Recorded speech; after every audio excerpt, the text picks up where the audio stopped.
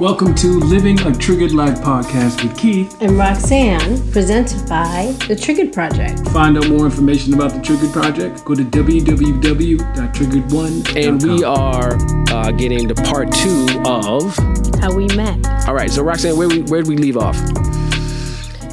We provided some information about where we were coming from at that time in our life when we met. You know, really talking about family and this concept of family, titles, and boundaries and how we learn to create boundaries. And that's when we were sort of right before we have met each other. And then we get introduced by an individual that, let's just say, in their own journey, right? Their own journey around their experiences. And again, I want to be fair, but also their own journey and their experiences, but also what seems to be acting out on those experiences, which is what happens for a lot of different people. So that's where we left off, and we started talking about the real about that, you know, like we left off talking about, you know, it seemed like this person was trying to get us engaged in some sort of sexual scenario that would have involved more than 2 people. You know, we were starting to sort of approach this. What is that like, right?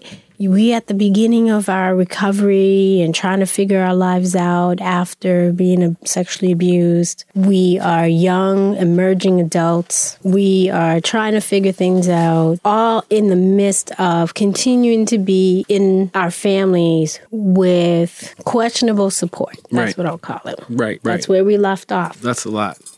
That's a lot. It is a lot. So you were saying that you asked to meet men. I asked to meet men. That would be correct. Right. Because I was trying to get out of a relationship where it was not good for me. Mm-hmm. Not good for me at all. Right. Okay. So we don't have to worry about the other means, so to speak. So yeah. So I got a phone call from my cousin. We'll call my cousin. And so it was like, hey, you know, you want to meet, I have a friend that's coming down, wants to meet some folks or whatever. She met a couple of people and whatever, you know. I told her, you know, I tried to hook her up with someone else in your family and that didn't work. So I thought of you. And I thought you were pretty cool and whatever. So you want to come and meet her? So I said, okay. I was like, cool, word. You know, why not? I'm not doing nothing else. But when was the last time you had been dating before you came and met me? I think they need to know that part. I wasn't really dating all that much, to be honest. I mean, I had a couple of folks that I would, you know, kind of get with a little bit in some ways, even though I was still incredibly guarded and just not comfortable enough with myself. But gosh, it's been a couple of years that I was really dating. You know, a couple of drive-bys here and there and stuff like that, kind of consistent, but not really, but not like a real relationship. Mm-hmm. So it'd been a 2 years, maybe 3 years of not having been in a a committed relationship, like booed up, like really booed up. You know what I mean? And people were like, "Oh my God, I know, you know, you have women," and no, I wasn't. No, that was not the situation. You know what I mean? Did have a lot of people coming my way and things like that, but I just was not comfortable. It was just too much. And I was in a relationship that I really didn't want to be out of emotionally, but also knew that I needed to be out of it. Right. Because it was hurting me. Right. So you didn't want to get into it, but I think it's important. So I met a few men before Keith came along and had some different experiences, let's say, of a minor sort. And then the evening that Keith came, even though it was a really long time ago, I still remember kind of what he was wearing because I opened the front door for him. And this individual said, "Oh, I know I tried to set you up with one of his relatives, but, you know, they're not coming through. Do you want to meet him?" And I said, "I don't care. I'm here to meet people. Let's make this happen. Chop, chop." And that night came and you rang the doorbell. Did it have theme music? If you did, I don't remember what the theme was. Okay, I'm just asking. It was probably Prince. Possibly. It was probably chili sauce. Morris Day. Oh, Morris Day. And I opened the door, and there he was standing. It was nighttime, wasn't it? Yeah, it was nighttime. It was nighttime because you were coming from work or something. Yeah, it was like early evening or something. Yeah, like 5 or 6 o'clock. It was like 6. No, it was more like probably like 7 because I was like, I just cleaned my one classroom and stuff. Oh, yeah, okay. Home take a shower, you know. And I opened the door and I saw him and I knew. That's it? I just knew. Wow. I mean, she was nice. You know what I mean? I remember I was wearing a black trench coat, black pants, you know, some style stylish shoes at the time. You know, very multicolored shirt. You know, brother had a kufi on. You know what I'm saying? Kufi. Brother had a kufi. He was an interesting looking brother, that's for sure. I mean, he's nice looking, but he was interesting looking. Trench coats all day. That was your grandfather's trench coat that you had on, wasn't it? Something like that. I'm still wearing trench coats. It was very different for that time of year to see somebody with that. Because that trench coat was how old? 50s? Yeah, it was dope. It was stylish. Mm-hmm. Stylish. So I noticed all that about him. Do you remember, what did we do? I just said hi, invited you in. Yeah, in and whatever. You were sick at the time. You were sick. And I remember exactly what she was wearing because she had a pair of red stretch pants. Negative. Pink. I'm sorry, pink. She had a pair of pink. Right. Yes, you did. No, I didn't. You had a pair of pink stretch pants. No, I did not. That was at the school when I surprised you. No. You had the same ones on because you were sick. You had a pink.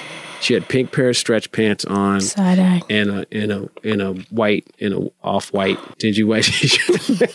You're a jerk. And a white t-shirt. You're a jerk. And a white t-shirt. But she really wasn't feeling well. You know what I'm saying? I could tell that, hair pulled back or whatever. She seemed really nice and stuff like that. Her energy was pretty cool. And we just kind of vibed, right? We just kind of vibe, But one thing is that she did lay on the floor on her stomach and would look back to see whether or not I was looking at her butt and stuff like that because you couldn't miss it. But I really wasn't paying attention to it. You know what I mean? It wasn't a big deal. You know what I mean? I mean, it was a big deal, but it wasn't a big deal to me. So I wasn't really worried about it. You know what I mean? And I just freshly cut my hair. Mm-hmm. You know what I mean? Freshly had a fresh ball fade or whatever. Big shout out to Ishmael Butler, a.k.a. Butterfly, Dickwood Planets, for teaching me how to really fade. And so, yeah, I was fresh to death. And I remember one thing is she rubbed the back of my head. I never had nobody touch the back of my head like that. I was like, ooh, she was like, man, she was like, wow, it's really nice. She was like, you mind if I touch you? And I was like, no. Do you mind if I touch the back of your head? Which is exactly where the fresh fade was. Right on the neck. Right. When people ask you if they could touch you and they already do it, that's exactly what she did. So, I mean, she was quick. She was quick and she went for it. You know what I mean? She went for it. So, but it was... You know what I mean? We really vibed on that day and stuff like that. I thought she was really nice and stuff like that. But I wasn't aggressive. I mean, that was part of the result of some of the trauma and things like that. I was just really, as my boy DF used to call me putt-putt. He's like, why are you so slow, man? Why are you so slow? But, I felt like at that time, if I was giving up my body and things, that I was giving up something too. You know what I mean? I was really, and I always felt like that as a man and things like that. No, the girl's not always giving up something. I'm giving up something too. I'm giving up something of myself. And I was just really protected of it and just not comfortable. I didn't really have notches on my belt or anything like that because I was like, it just didn't seem right to me. It just didn't, and I'd seen so many people in my family do it. I was like, okay, this is not that serious. I wasn't. And I think for me, in terms of masculinity and things like that the basics, it just didn't roll with me. What a healthy way to acknowledge that you didn't just have to feed into these stereotypical behaviors that get applied to men which feels like the hypersexuality. It was hard. I mean, there was a lot of, around me and whatever, school, there was just so much stuff. And it was difficult for me to navigate. It really was difficult for me to navigate. But you did. And I don't know how the hell I navigated it, to be honest with you, because it was a pressure. There was a pressure of, yeah, you're gonna be able to, yeah, you're going to have sex and whatever. And you were dancing, you were grinding, you were doing all these things. And I think that the one thing that kind of helped or whatever is I did have a girlfriend at the time. And it was just it was kind of just in a safe space in some ways, in an easy space. What do you mean you had a girlfriend? In high school. Oh. You know what I mean? But it was, you know what I mean? And it was it was a good person. It was safe. It was comfortable in some ways, but I really didn't have to deal with what I really needed to deal with in some ways. Yeah. It was hard too, just because, I wanted to do some other things. There's other people that I wanted to try to be with and whatever, but I just couldn't, it was just too much. It was just too much for me. It was just too. It was just. It was too much of me. But I am, I am thankful in some ways that I did have a kind of a safe place in some ways for myself. But it definitely was complicated for me moving forward. It was ridiculously complicated for me moving forward, for sure. Moving forward from what? Moving forward in terms of relationships with women and how to navigate that sexually and stuff like that. After being abused? Yes, after being abused. Heck yes. It was difficult having having that kind of first relationship or whatever. Like, you didn't have anybody to talk to about it. Yeah, I didn't have anybody to really talk about it. Or the people that did have to talk about it were like the toxic masculinity folks. And you also were in the place of, developmentally, you're developing your identity, you're developing your sexual identity, and then you have these experiences that interrupt healthy sexual identity. And then when you don't have anybody to talk to about it, you sort of have a hard time figuring out, well, what's healthy? Right, exactly. What's healthy and stuff like that. So it was difficult because, people from the outside, people saw none of this. You know what I mean? People were like, oh, he's cool, man. He's, doing his thing. Your and people mask. And people just assumed people have always said that, like, I know you've had a lot of women and stuff. And I'm like, they were like, we know you were a player. Right, we know you were a player. Meanwhile, you wasn't playing. I was playing. Nope. Nope. You had no game. No, my game by was choice. by choice, right? Still, but yeah, like it's unbelievable. Sometimes tell people and stuff, and be like, yeah, man, they find out, yo, you married? Tag, dog. I thought you were a player. I was like, yeah, I'm a player with one female. She just wears different hats. Anyway, let's get back to it. So, in terms of how we met. So we met that night, which was really great and phenomenal. I didn't ask you for your number. You came the next day to my job as a custodian. Because you didn't ask for my number. Because at the custodian. Because you didn't ask for my number. That was the whole problem. Yeah, I was working the next day. You came to my job. Who does that? You came to see me. I had no choice. My nickname was Putt Putt. So she came to see me and whatever. I was dressed differently. Of course, I was in a fresh Nike suit, fresh fade, still was there and whatever. She came to see me and I looked different. She was like, wow, you look different. I was like, okay, thanks. And so we vibed again and stuff like that. She was really nice. And then I still didn't ask for her number. Right. I still didn't ask for her number. Right. And then the family friend hooked us up and whatever. And then she called me and I had to get your number from the family friend. Right. Because I didn't ask for it. So she called me. You didn't ask and you didn't give. I was like, hello? Yeah, this is Roxanne. Hi, Roxanne. What's up? Hey, how you doing? What's going on? Why do you ask me for my number? She didn't say hi. She said, why you wouldn't ask me for my number? With that New York number. I was like, what you mean? Why didn't I ask you for your number? I was like, she's like, didn't you like me? I saw you looking at my butt. I was like, I did not look at your butt. The world could never miss it, but still, I said, I didn't look at you like that. What are you talking about? I was like, I'm respectful. I ain't worried about all that. I'm about what you got in your heart. You know what I'm saying? But you didn't ask for my number and you didn't give me your number. So, and I had no way of contacting you. Okay. I didn't know anything. Right. Okay. So she called me. So we vibe. Right. And then you're like, okay, bye, good night. Yeah, because you know what? And then nothing. You know what, though? But I appreciated that. You know what I mean? You appreciated what? I appreciated the fact that we vibe. It didn't mean that necessarily anything had to happen because that's the type of putt-putt dude that I was, but I was also respectful. I could dance with a woman a whole night at the club and be like, but if I wasn't assertive, what were you going to do? I don't know. I didn't think about it. Right. You didn't think about it. That's the problem. Didn't I say my nickname was Putt-Putt? Brother. So, still. So, let's move forward. We started talking. And so we talked on the phone. So we talked on the phone for like 4 months? I think it was 6 months. 6 months. That's right. We talked every day. We talked on the phone for 6 months for the next yeah. Every day for like 6 months. Because I was in Rhode Island. Right. At school. Rhode Island, right. And I was here. Right. And so, yeah, that's true. It was 6 months. We talked on the phone every day. That's how we get to know each other. That's how we got to know each other. You want to talk about like courting, whatever, like we just talked about everything. We talked about Malcolm X. She helped me with a paper. I helped her with a paper. Like it was bananas that we just had this connection and we just talked. We became, friends, confidants in some ways and stuff like that. And, and then during the summer, she came to live in Cambridge and stuff. And I got to see her. You know what I mean? And that was an event. By the way, that was an event within itself. By the way, it sure was. I was living with the family friend that introduced us. Right. And I already told you about the, I already told you. You're a jerk. Like a squirrel, she would live in the attic. I already told you sort of the environment that we were in. So we're two recovering survivors. Good and Lord. now we're in, the sex throne, basically. So to speak. And it was just, everybody was just, the thing about it is like people just being comfortable. You know what I mean? Like, comfortable in ways that I was surprised about. You know what I mean? Even like, I'm like, yeah, I'm fam, like whatever, but, put some clothes on. Like, what the hell? You know what I'm saying? Like, you know what I mean? Like, legitimately, like, put some, put some clothes on. Like, what is, and that was the one thing too, even with Roxanne and whatever, she was comfortable with herself, a pair of boxers and, and a white t-shirt. A pair of boxers and a white t-shirt. And I was like, you ain't got a robe? You don't own a robe? I grew up in New York in the South Bronx. We didn't do robes.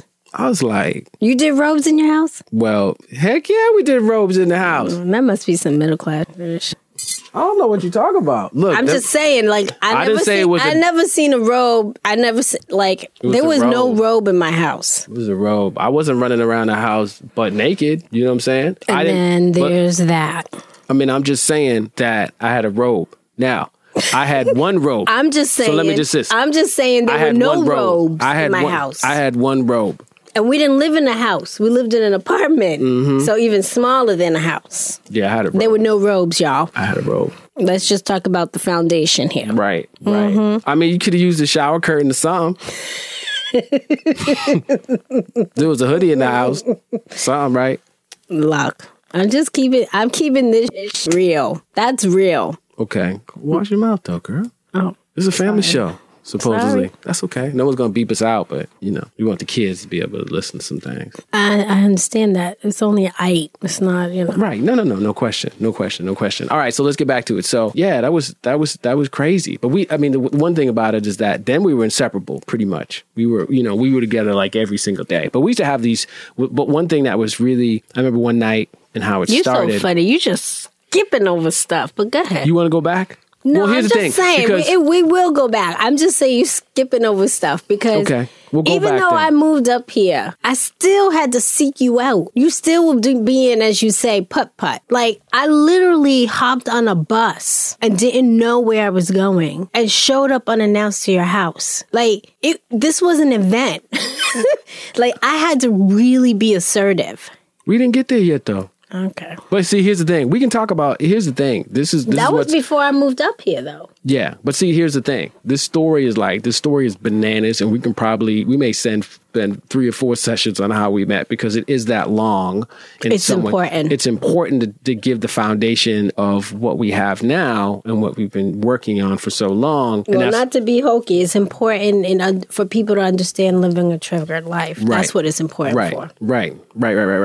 And so we'll continue. We're going to continue to. We have some time left, but we're going to continue to talk about it. So yes, let's go back. That's all right. I'm just saying you're skipping the whole thing, but go ahead. Well, I can roll with it. Here's what. Well, I'm sorry, but there is one thing that did happen before, and you're absolutely right. There's one thing that happened before she moved up here was that we went to a party. And so they used to have this party over when I was at UMass called Jeans and T-Shirt Party in the spring. And so I was planning to go. I was here in Cambridge and things like that. I thought I was going to go. So Roxanne met me there. Roxanne met me and we got the 5 minutes. So Roxanne met me at the party, right? And so there's a lot of people from Cambridge there, a lot of people there because it was an incredible party. There might have been like 5,000 people there or something crazy. Yeah, so it was crazy. It was crazy. So you couldn't even dance. She comes to the party and she had this cute little set on. She looked cute, whatever, And jumper. So yeah, she had a cute jumper on or whatever. Dude's like, yo, who's that? Because they never really see me with women. I mean, they see me with women, but not really. They were like, yo, who's that girl? I was like, don't worry about it. So we start dancing and stuff like that. Now, I love to dance. You know what I'm saying? Like, I'm like, I dance crazy. Like, hip-hop dancer. He is a phenomenal dancer. Right. So she starts dancing. Roxanne can't dance. I can't stand you. Roxanne can't dance at all. Yeah. So I'm dancing circles around her.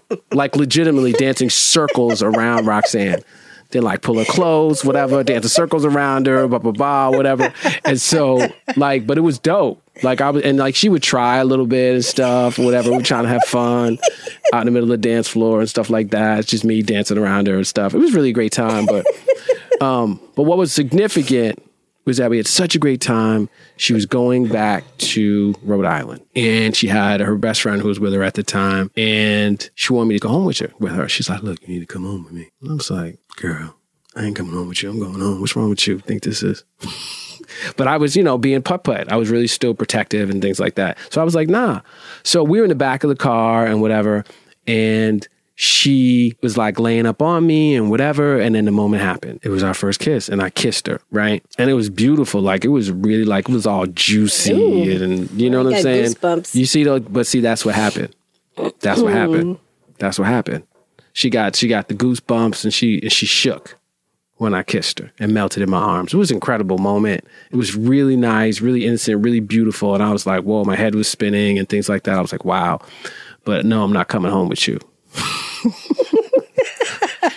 I ain't coming home with you. No. And I was staying with my boy who was my boy CT I was staying with.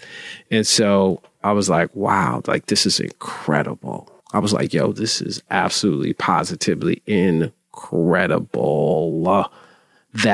I mean, it was incredible. I was like, wow, I think this is going to be something special. Needless to say, that was our first kiss, and it was an incredible moment. She had traveled from Providence to Amherst, to UMass, to the party, which was like 3.5 hours or something ridiculous, to come and see me. Got her friend to come and come with her to someplace she didn't know to spend time with me. And we'd been talking on the phone for, I think at that point we were at like 4 months or something like that or whatever. But it was bananas. I was like, this girl traveled all this way up here, and I had no interaction with her. I ain't kissed her. I ain't done nothing. All we did was talk on the phone, and she came all this way to see me. Because I knew who you were.